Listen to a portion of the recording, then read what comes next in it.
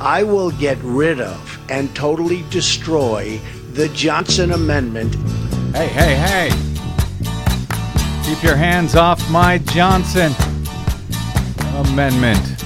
Well, I don't know why I came here tonight.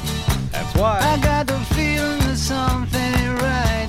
No, it ain't. I'm so scared in case I fall off my chair. And I'm wondering how I'll get down the stairs. Clowns to the left of me, jokers to the right. Here I am, stuck in the middle. Oh, they're everywhere. Yes, I'm stuck in From the Pacifica middle. Radio in Los Angeles, this is the BradCast, as heard on KPFK 90.7 FM in LA. Up in Oregon on 91.7 FM, KYAQ on the Central Coast, 106.7 FM, Queso and Cottage Grove.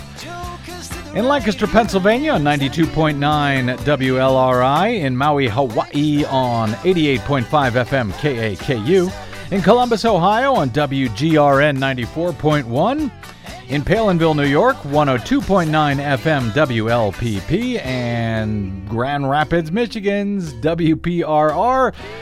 In Minneapolis, St. Paul's, great, AM 950 KTNF. We're also heard streaming coast to coast and around the globe on the internets on the Progressive Voices channel, Netroots Radio, Indie Media Weekly, FYI Nation, NicoleSandler.com, Radio Free Brooklyn, GDPR Revolution 99, Detour Talk, Radio Monterey, and Radio Sputnik, blanketing planet Earth 5 days a week. I'm Brad Friedman, your friendly investigative blogger, journalist, troublemaker, muckraker, all-around swell fellow, says me from bradblog.com. Thank you for joining us today. Coming up, Donald Trump signed another one of his executive orders today. This one, it seems, may have been particularly toothless and pointless, but it allowed for him and his right-wing religious supporters to pretend that they are fending off some imaginary religious discrimination. It also, more importantly, I think, may set the table for an actual legislative version of this order, and that, as my guest coming up today shortly will argue, could be very troubling for money in politics, as if secret dark money has not corrupted our political system enough. Oh, just you wait. The right has a plan for even more of it. We'll explain shortly with my guest, Brendan Fischer of the Campaign Legal Center. Speaking of plans from the right, today, quite a day in the U.S. Hello, Desi Doyen. I should say hello to you before I go any further here. Hello, Desi Doyen. I am here, and my goodness, there's a lot of news today. You think?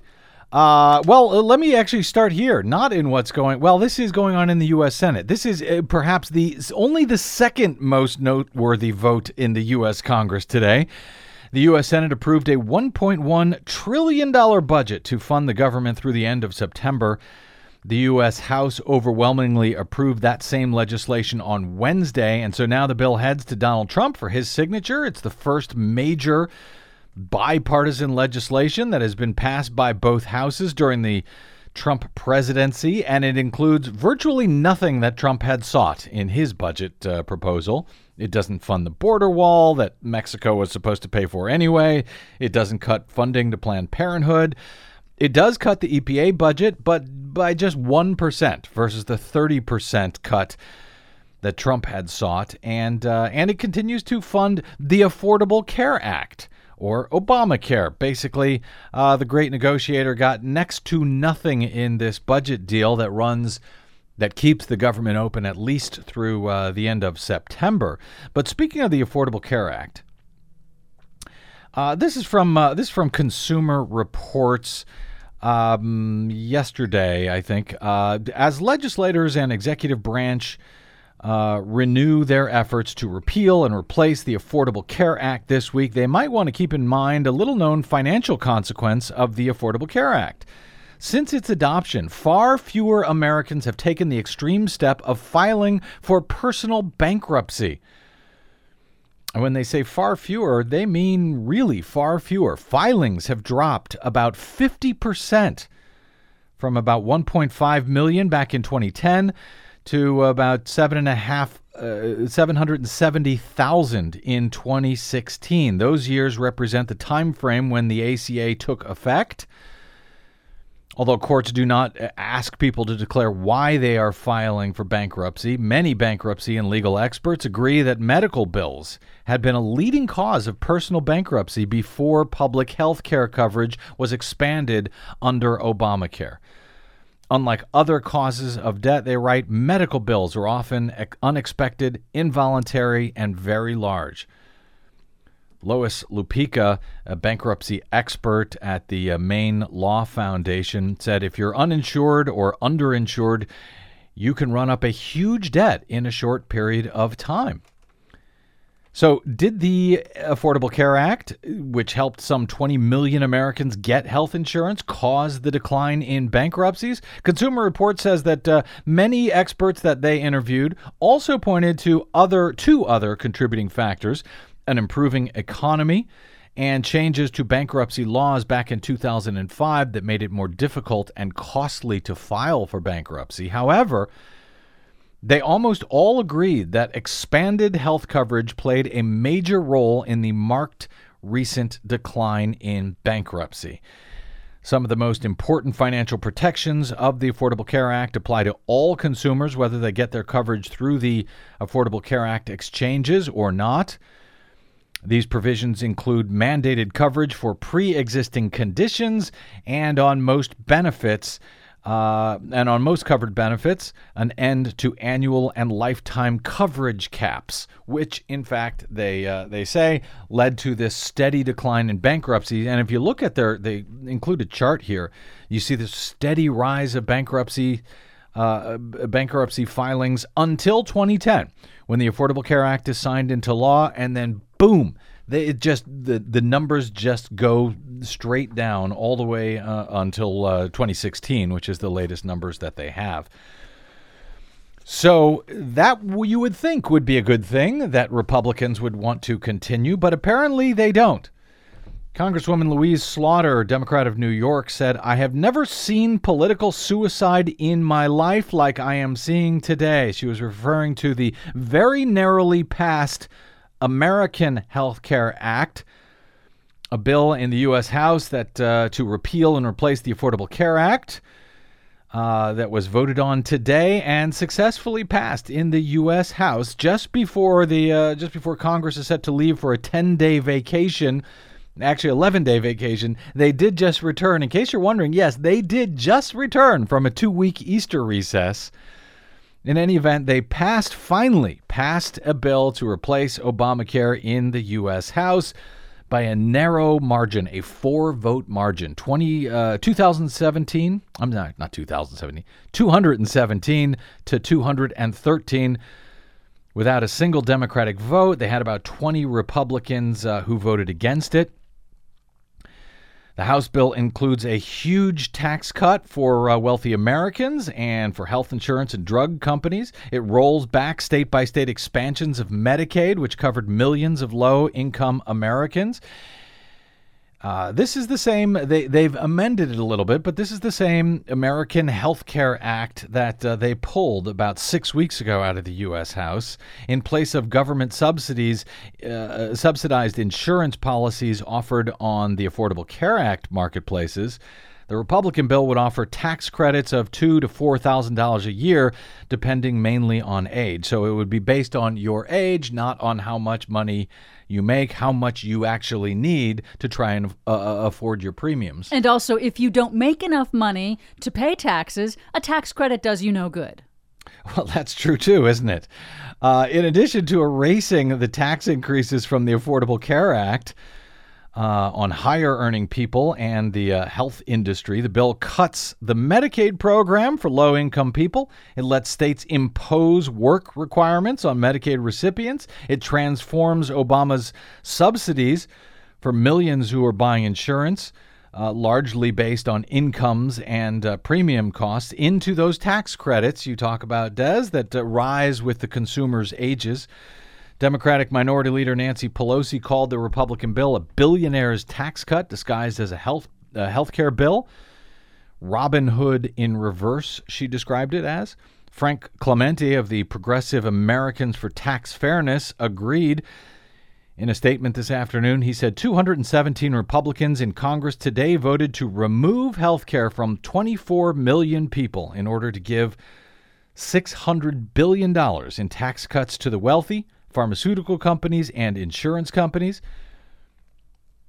He said they may have missed the memo that Donald Trump wrote into power on a platform of economic populism.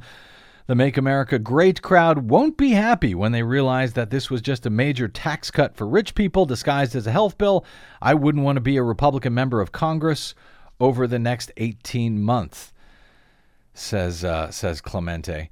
The Congressional Budget Office analysis of the Affordable Health Care Act released in March found, for example, that a 64-year-old could see his premiums go up on the individual market. He would see that skyrocket under the Republican bill because insurers would be able to charge older enrollees more compared to what Obamacare allows, which puts limits on that.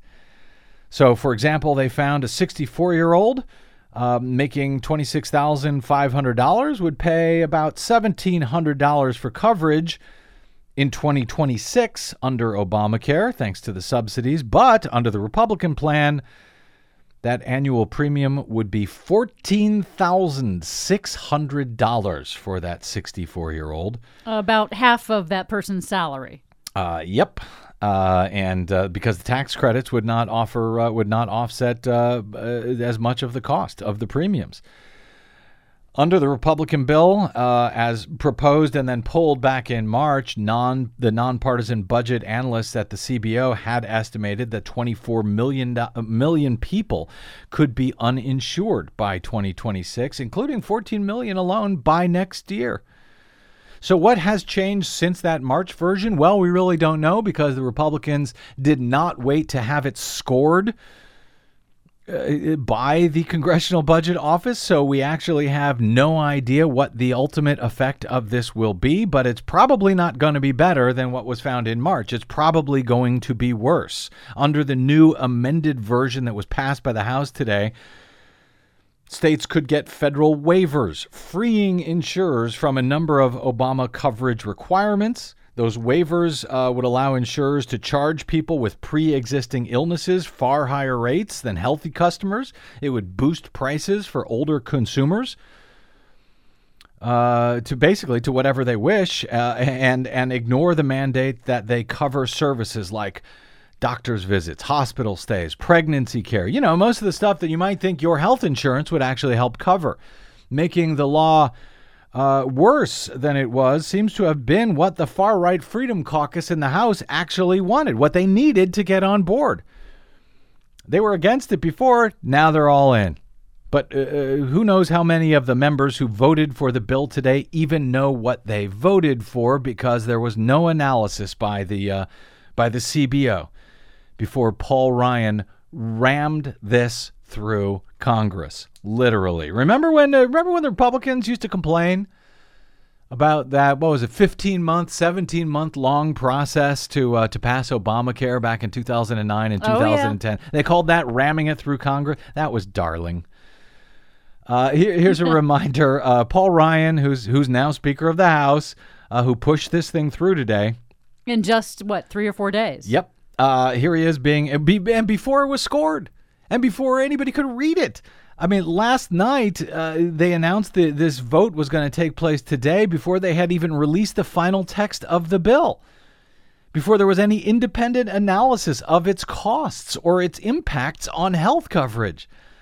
And yet they rammed it forward today. So here's a reminder from back in 2009. Here's Paul Ryan complaining about committee members, not even the full House, as we saw today, but committee members being forced to vote on Obamacare-related legislation before it had been scored by the Congressional Budget Office. You wrote recently in an op-ed in the Milwaukee, Wisconsin Journal, those members of Congress who voted for this bill already in their committees did so without knowing what the legislation cost. Before it's too late, let's take a closer look.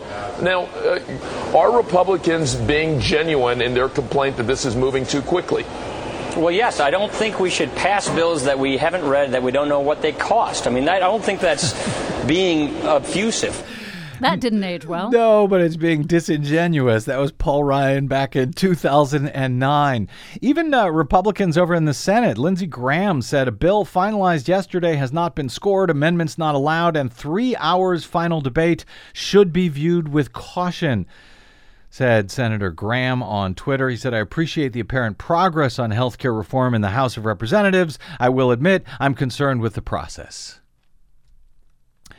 That's okay. He'll find a way to come around anyway. Lindsey Graham always does. Congresswoman Ileana Ros-Lehtinen said despite amendments and changes, the American Health Care Act still fails to provide for the needs of my constituents. She's a Republican from Florida and has the potential to severely harm the health and lives of people in South Florida. Therefore, she said, I remain steadfast in my commitment to vote no on the AHCA.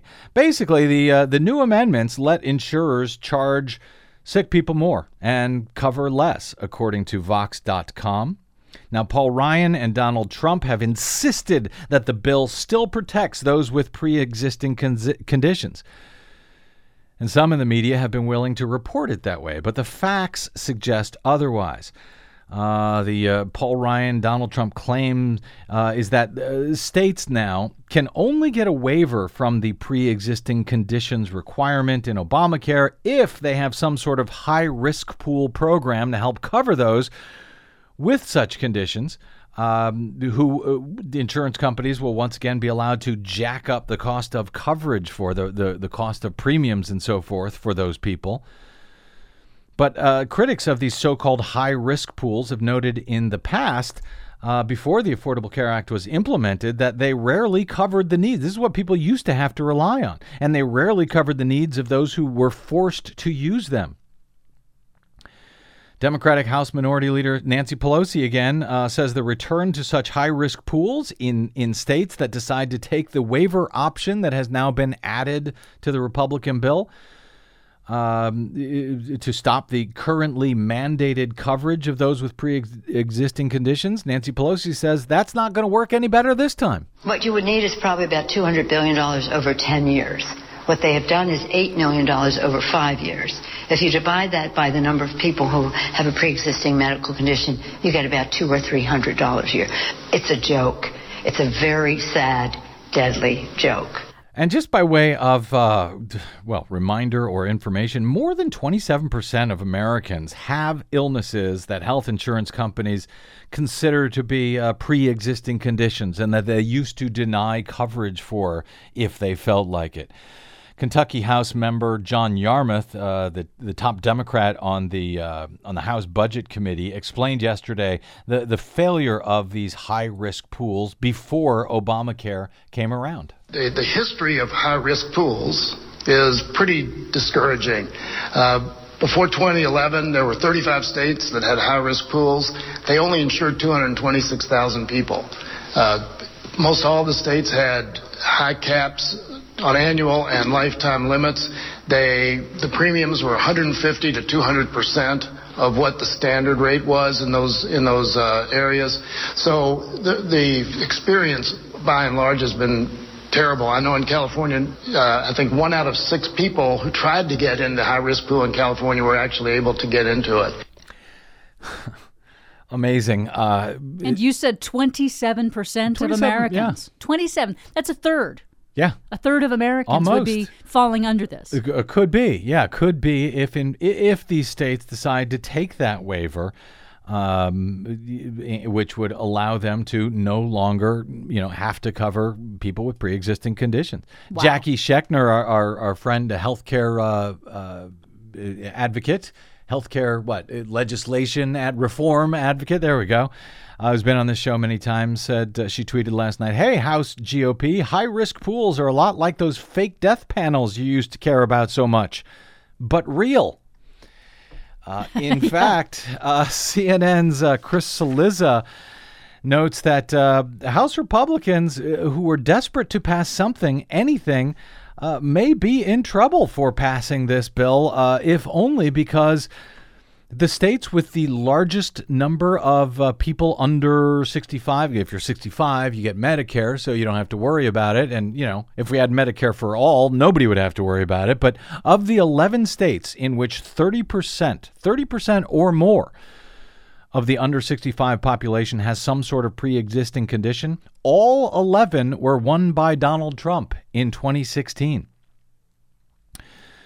That's West Virginia, Mississippi, Kentucky, Alabama, Arkansas, Tennessee, Oklahoma, Louisiana, Missouri, Indiana, Kansas.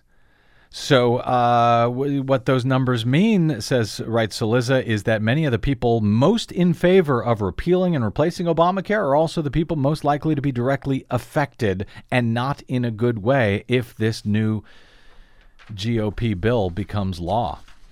It's being opposed by, just a few people. Let's see, the American Diabetes Association, the Cancer Action Network, the American Heart Association, the American Lung Association, the Cystic Fibrosis Foundation, the American Medical Association, on and on and on. They all oppose this bill that Republicans voted to pass today.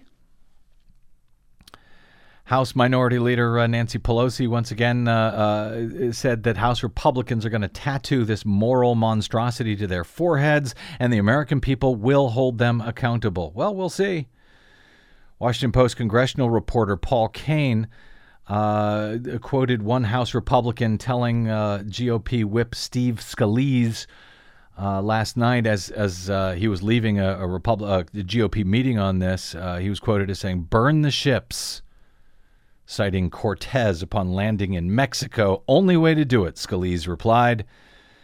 Joe Scarborough, the former Republican congressman, now the host of MSNBC's Morning Joe, said, because tomorrow is the last day ever that the House can ever vote on this bill, ever. So burn the ships, rush on shore, and lose in 2018. But the bill did pass the U.S. House today. As real or fake as the effort may be to actually improve on Obamacare, they're going to face a much more difficult time, I suspect. We'll see in the U.S. Senate. But this passed finally today in the U.S. House. They approved it and put the health care for tens of millions of Americans now potentially at risk. Passed before they scurried away for another 11-day vacation in the U.S. House. So we'll see if it gets through the U.S. Senate, and if it does, we'll see who, if anyone, that is good for. I don't know that it will be good for the for Republicans, but I guess we'll see over the next 10 days as they head back home to their districts and start meeting with many of their constituents, who I'm sure will be delighted about all of this. Speaking of what delights constituents in Republican strongholds, Donald Trump signed an executive order today in support of religious freedoms, or at least pretending to do so. And, he got some good headlines out of it, I guess. That story is next on the BradCast. I'm Brad Friedman. Don't go away.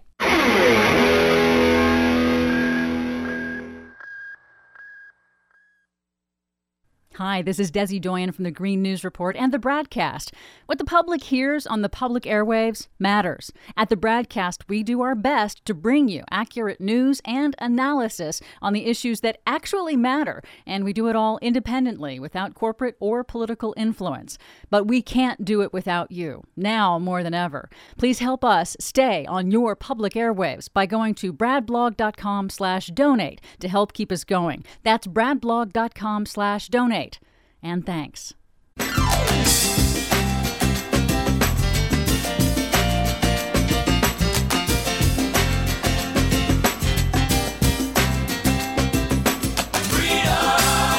Welcome back to the BradCast. Brad Friedman from bradblog.com. Setting aside that fantastic victory for House Republicans today and Donald Trump in passing a bill to gut Obamacare and potentially take away health care from tens of millions of Americans. Remember when Donald Trump, before he became president, used to say stuff like this?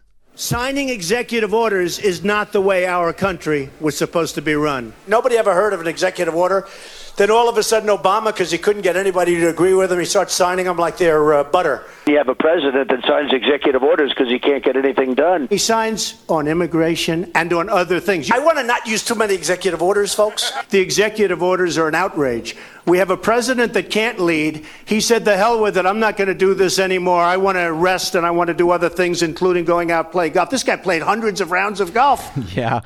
Well, that was Donald Trump then, before he became president. He seems to have had a change of heart when it comes to executive orders of late. Now, back in February, just about 2 weeks after he was sworn in as president, during an address to the National Prayer Breakfast, Donald Trump vowed this. I will get rid of and totally destroy the Johnson Amendment and allow our representatives of faith to speak freely and without fear of retribution. I will do that, remember. He will get rid of and totally destroy that Johnson Amendment. Of course, conservative Christian groups welcomed the promise, even as many Americans had no idea what the hell Trump's reference to the Johnson Amendment actually was about.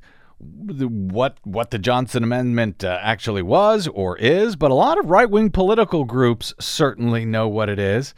Back in 1954, as Brendan Fischer of the Campaign Legal Center explains in a white paper published earlier this year, the Republican-controlled U.S. Senate adopted an uncontroversial measure prohibiting tax-exempt charities from engaging in partisan political activities, and the legislation was signed with little fanfare by the Republican president, Dwight D. Eisenhower, at the time, notes Fischer.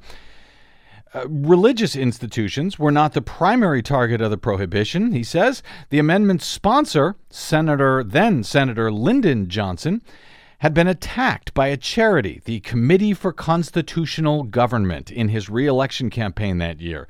That was, as Brendan Fischer says, an early example of dark money, since charities were not required to disclose their donors.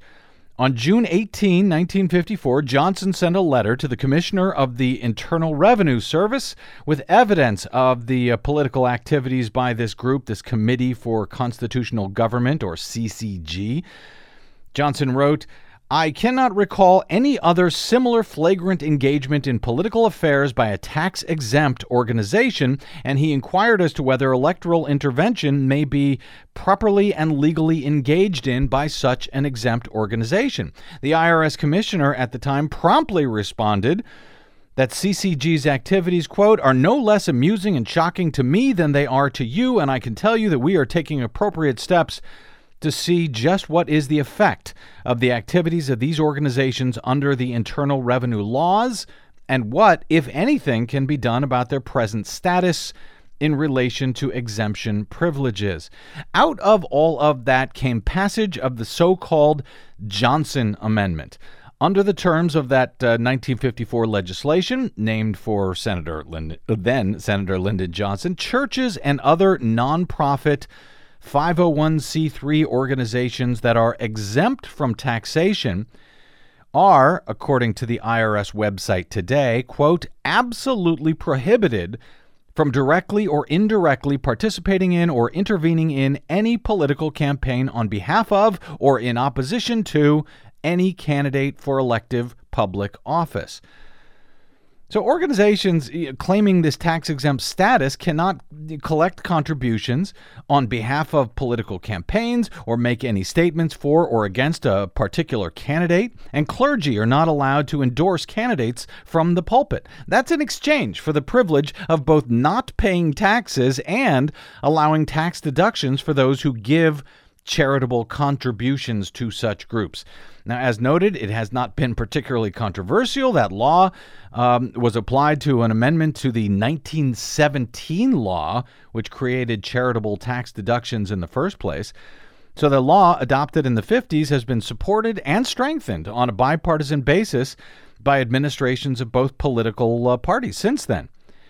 So it's not really controversial at all, except to apparently a few folks who have been working for a number of years now to lift This Johnson Amendment restriction on tax-subsidized nonprofits and religious groups, they've been doing it for years, trying to get rid of this. And that now, apparently, they have the ear of the President of the United States. On Thursday, as Congress and much of the nation was distracted with the Republican effort in the U.S. House to repeal and replace Obamacare, Donald Trump signed another one of his executive orders. This one, as CNN notes, could allow churches and other religious organizations to become more politically active and directs the IRS to, quote, exercise maximum enforcement discretion over the Johnson Amendment. During a Rose Garden signing ceremony today marking the National Day of Prayer, we have one of those? Apparently so. Trump proclaimed, "We will not allow people of faith to be targeted, bullied, or silenced anymore, and we will never, ever stand for religious discrimination." Never, ever, he repeated. But the president doesn't actually have the power to change laws passed by Congress with his executive orders. The Johnson Amendment is, a law.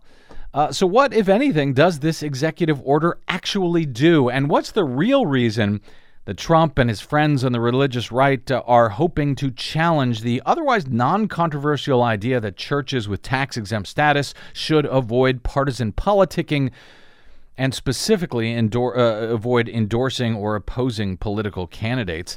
Here to answer those questions and probably many more is our old friend Brendan Fischer. He is Associate Counsel at the Campaign Legal Center in Washington, D.C., and recently wrote that white paper on this Johnson Amendment so we can all be a little bit smarter about it. Hey, Brendan, welcome back to the BradCast.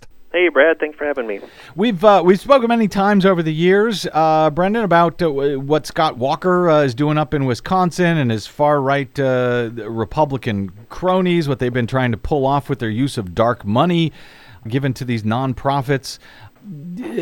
So I'm happy to finally talk to you about something completely different with you today, even though, as it turns out, it may ultimately not be all that different after all.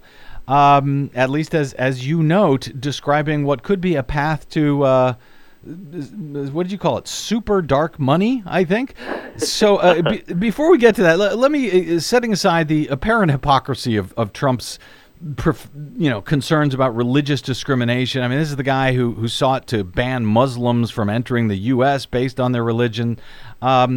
He said today that pastors, priests, and imams were targeted by the Johnson Amendment, and now they'd be freer to engage in political activity under his executive order. So what does the executive order actually call for in this case before we discuss what he can and can't do legally with such orders? Yeah, so first of all, as you described, the Johnson Amendment is not targeting churches at all.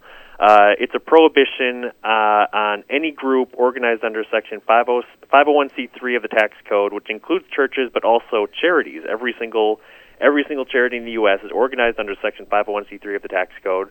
And because donors to these groups, to these churches and charities, get a tax deduction for their donations, 501c3s are prohibited from engaging in political activity. And the reason for that is because effectively, the reason that donors get it, the reason that taxpayers are effectively subsidizing these groups is for their charitable or religious or social welfare-oriented activities, not for political activities and political engagement and partisan political engagement.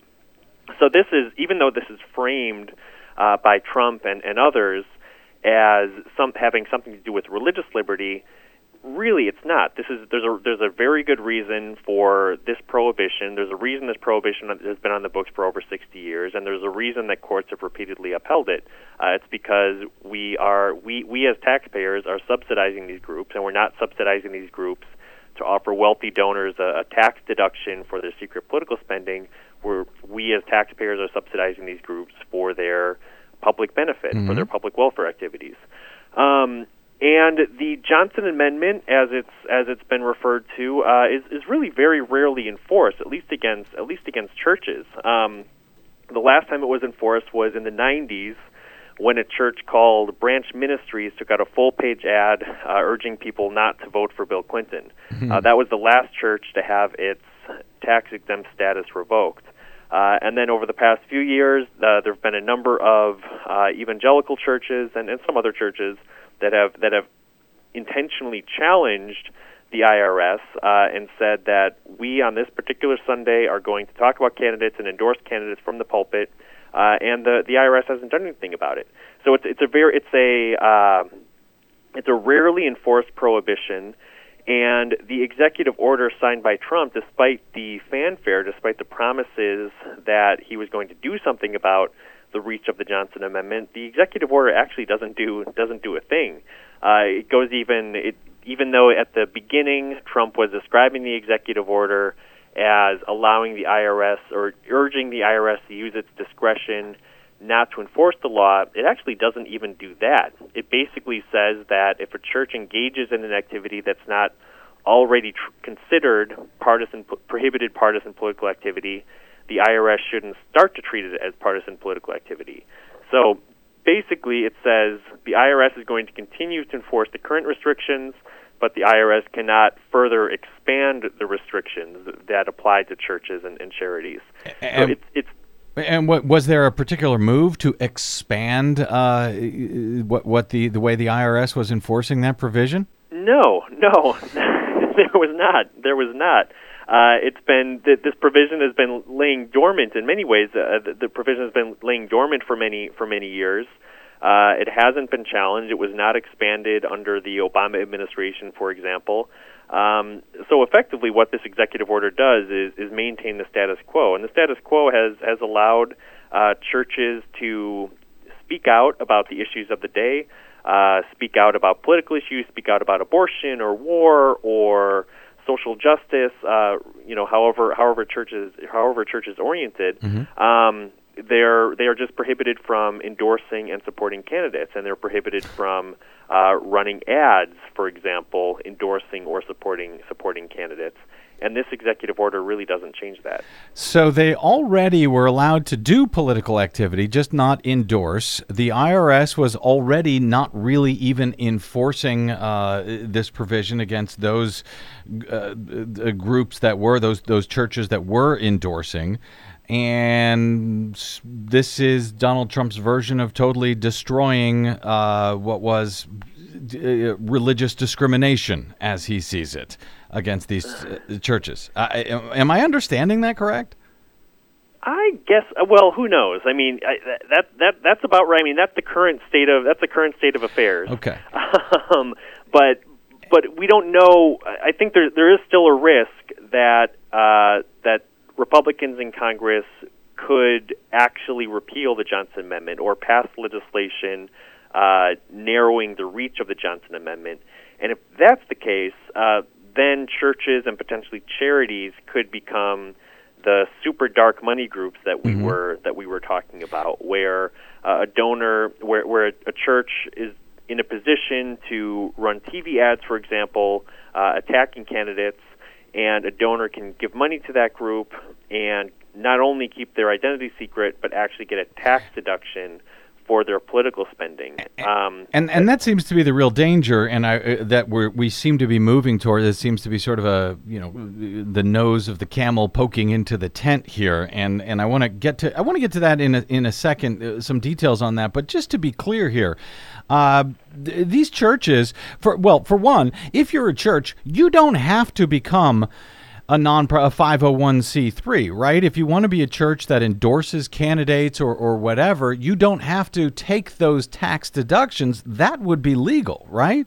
Yeah, that's exactly right. There's nothing inherent in being a church that requires that donors to you get a tax deduction. It's a benefit that you apply for, and in exchange for that benefit, you agree to comply with certain restrictions, like the restriction on partisan political activities. So, but the Washington Post reports that the IRS says that violations of the Johnson Amendment are very rarely pursued, and yet evangelical groups claim that it is being used selectively against them, preventing Christian leaders from speaking freely in church. Is there any evidence that you are aware of that the IRS is selectively targeting a certain group, certain evangelical groups, or any other group using the Johnson Amendment? Not that I'm aware of, and not that I've seen put out there publicly. I mean, there is the example from the Bush years in the mid 2000s when the president of the NAACP spoke out against Bush, and the IRS did open an investigation into the NAACP for possibly violating the political activities prohibition, and that is a concern. But I think that any church leader and any charitable leader are aware of where that line is, and are aware that you're not supposed to, in your official capacity as the head of a 501c3 entity, you are not supposed to engage in partisan political activity. You can do it on your own time. You can form a 501c4 or form a PAC.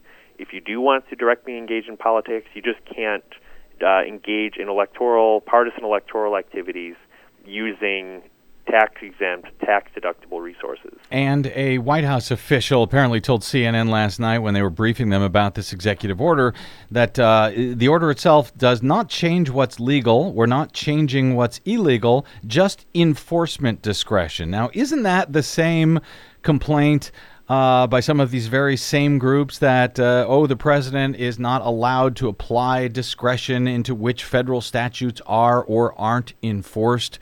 And yet Donald Trump seems to be turning around and doing that exact thing with this order to the IRS to provide maximum discretion in enforcing this provision. Yeah, that's right. Trump and Republicans criticized Obama for example, with his executive order advising the Department of Justice and ICE to use its discretion in how it treated immigrants and undocumented immigrants, and it advised certain priorities for who should be subject to deportation or enforcement proceedings. And in some ways, this is analogous to that. And this is, and generally speaking, the executive does have a certain degree of latitude with how it sets enforcement priorities. But in some ways, when you look at the language of this executive order, it hardly even does that. It basically says to the IRS, maintain the status quo. Don't expand the definition of political activity that's going to lead to an enforcement action against a church. But it doesn't. But it hardly even advises the IRS to use its discretion to turn a blind eye to churches that do engage in some sort of partisan political activity. I gotta say, the order itself seems like a whole bunch of nothing. Never, setting aside the hypocrisy that we've spoken of here, it seems like a whole bunch of nothing. But it does point in a direction that can be troubling. There are not all religious groups are supporting this. There's about 1,300 clergy signed a letter opposing this executive order. They published that as an ad in Politico recently. And the Campaign Legal Center president, Trevor Potter, suggests in a statement today, again, that this may be the proverbial camel's nose poking into the tent. He cautioned that opening the door to a flood of unaccountable political money will undermine the purely charitable purpose of religious institutions. So, but the idea of mixing religion and politics here, as you note, Brendan Fischer, is not the only concern. If this is in fact enacted in some way legislatively, again, he can't do it with executive orders. He can't undo the statutory Johnson Amendment. But they are talking about sneaking this into their tax cut bill, their tax reform bill. What happens? What are the dangers? I mean, it seems like there's so much dark money already in politics. We've talked about it so many times, Brendan, with these 501c4s. If they legislatively enact what Trump is talking about today, how does that make things even worse than they already are?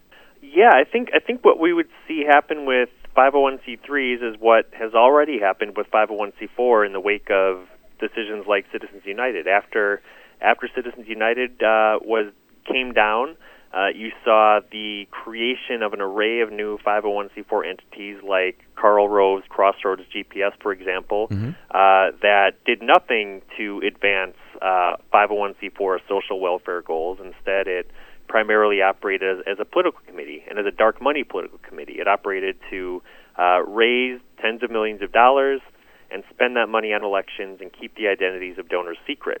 And what would happen if the Johnson Amendment were repealed is that 501c3s would operate the same, that you would see the creation of new 501c3s like Crossroads GPS that would also keep the identities of their donors secret, but also offer those donors a charitable tax deduction. And that's the real concern. That's the real concern with this, or one of the biggest concerns with this is that if this Johnson Amendment were repealed, you would see the creation of an array of new politically active 501c3 entities, and all of a sudden, we as taxpayers are subsidizing the dark money political spending of a handful of billionaires. So they're already allowed to put pretty much as much money as they want into these things via this the C4 501c4s. Now they would get a tax deduction for it if, in fact, Trump's order today was actually enacted in some way legislatively. They would get a tax deduction for these billions of dollars that they're secretly putting into the electoral system. Yeah, that's right. So it would be tax deductible dark money, money political spending. And then, of course, I mean, for churches too. You mentioned that many religious leaders sent letters and have taken out ads opposing this, and that's another potential wrinkle here, that if the Johnson Amendment were repealed, it would create new political and financial pressures for both charities and churches. A donor to a charity or a donor to a church could use the incentive of financial support or the threat of withdrawing support to pressure a church or pressure a charity to use its influence over its parishioners to support or oppose a candidate before the congregation. And right now, by virtue of the prohibition on political activity, a church is freed from those financial pressures, freed from those political pressures, and that's something I think that many in the religious community and many in the charitable sector would rather maintain. I'm speaking with Brendan Fischer of the Campaign Legal Center. Brendan, Rabbi Jack Moline, president of the Interfaith Alliance, charges that, quote, President Trump's executive order aims to clear the way for the religious right to weaponize their churches for partisan battle. Boy, that's just what we need. The unnamed White House official speaking to CNN last night downplayed any fears that this executive order today might be challenged in court.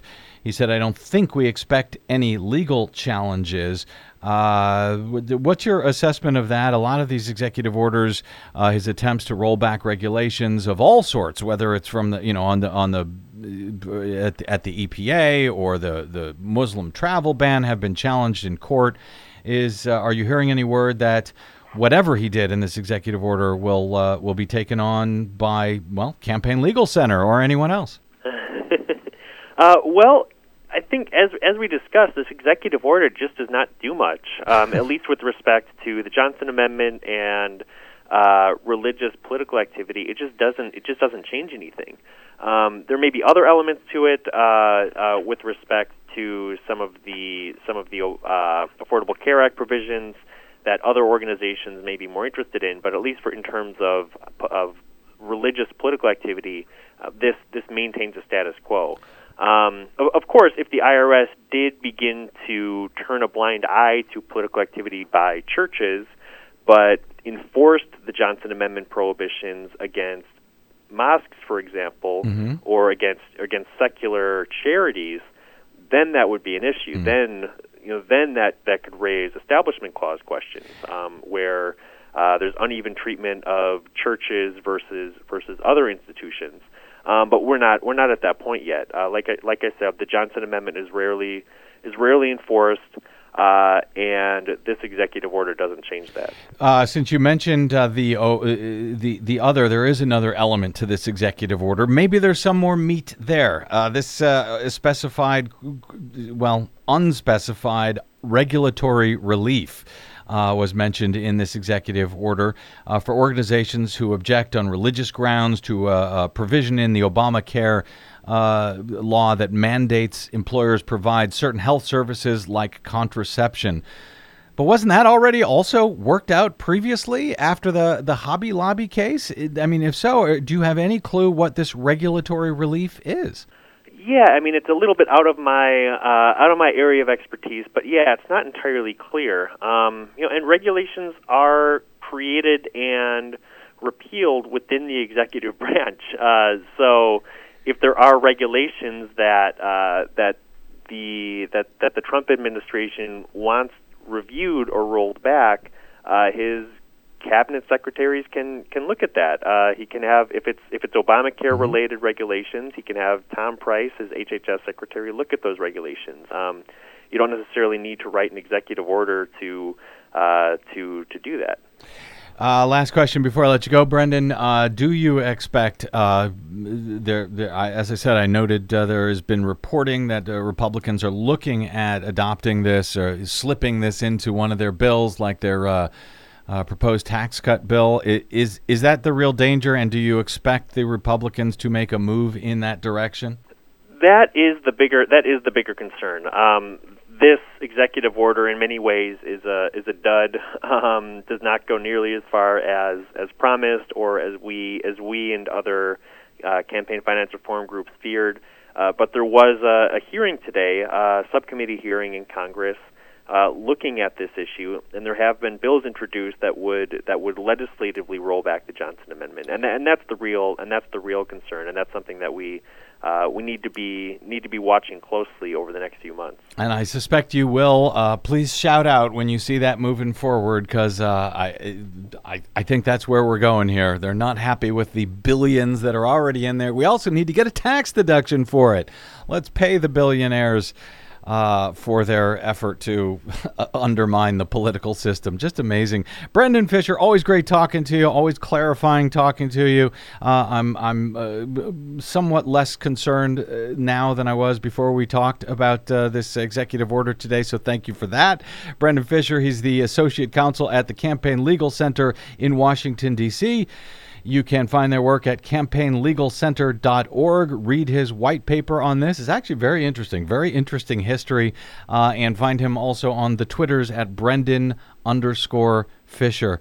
Greatly appreciate it, Brendan. Of course. Thanks for having me. You bet. All right, a quick break, and we'll come back with, well, speaking of the right pretending to be a victim and making political hay of it. We'll come back with that story from something that happened over the weekend. Des, you'll like this one. I'm Brad Friedman. This is your BradCast. Don't go away.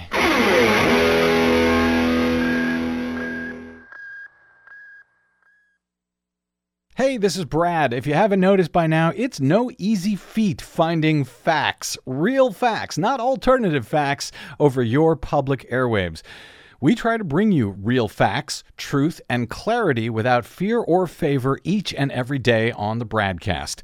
But we need your help to do it. If you enjoy the show and or get something from it, please give back a bit if you can by visiting us at bradblog.com/donate. Your support helps Desi and me continue to bring you real, independent, progressive news 5 days a week over your public airwaves.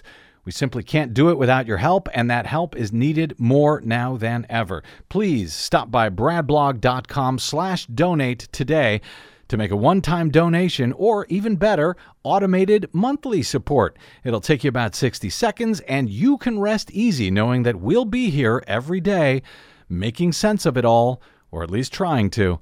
That's bradblog.com/donate, and thanks.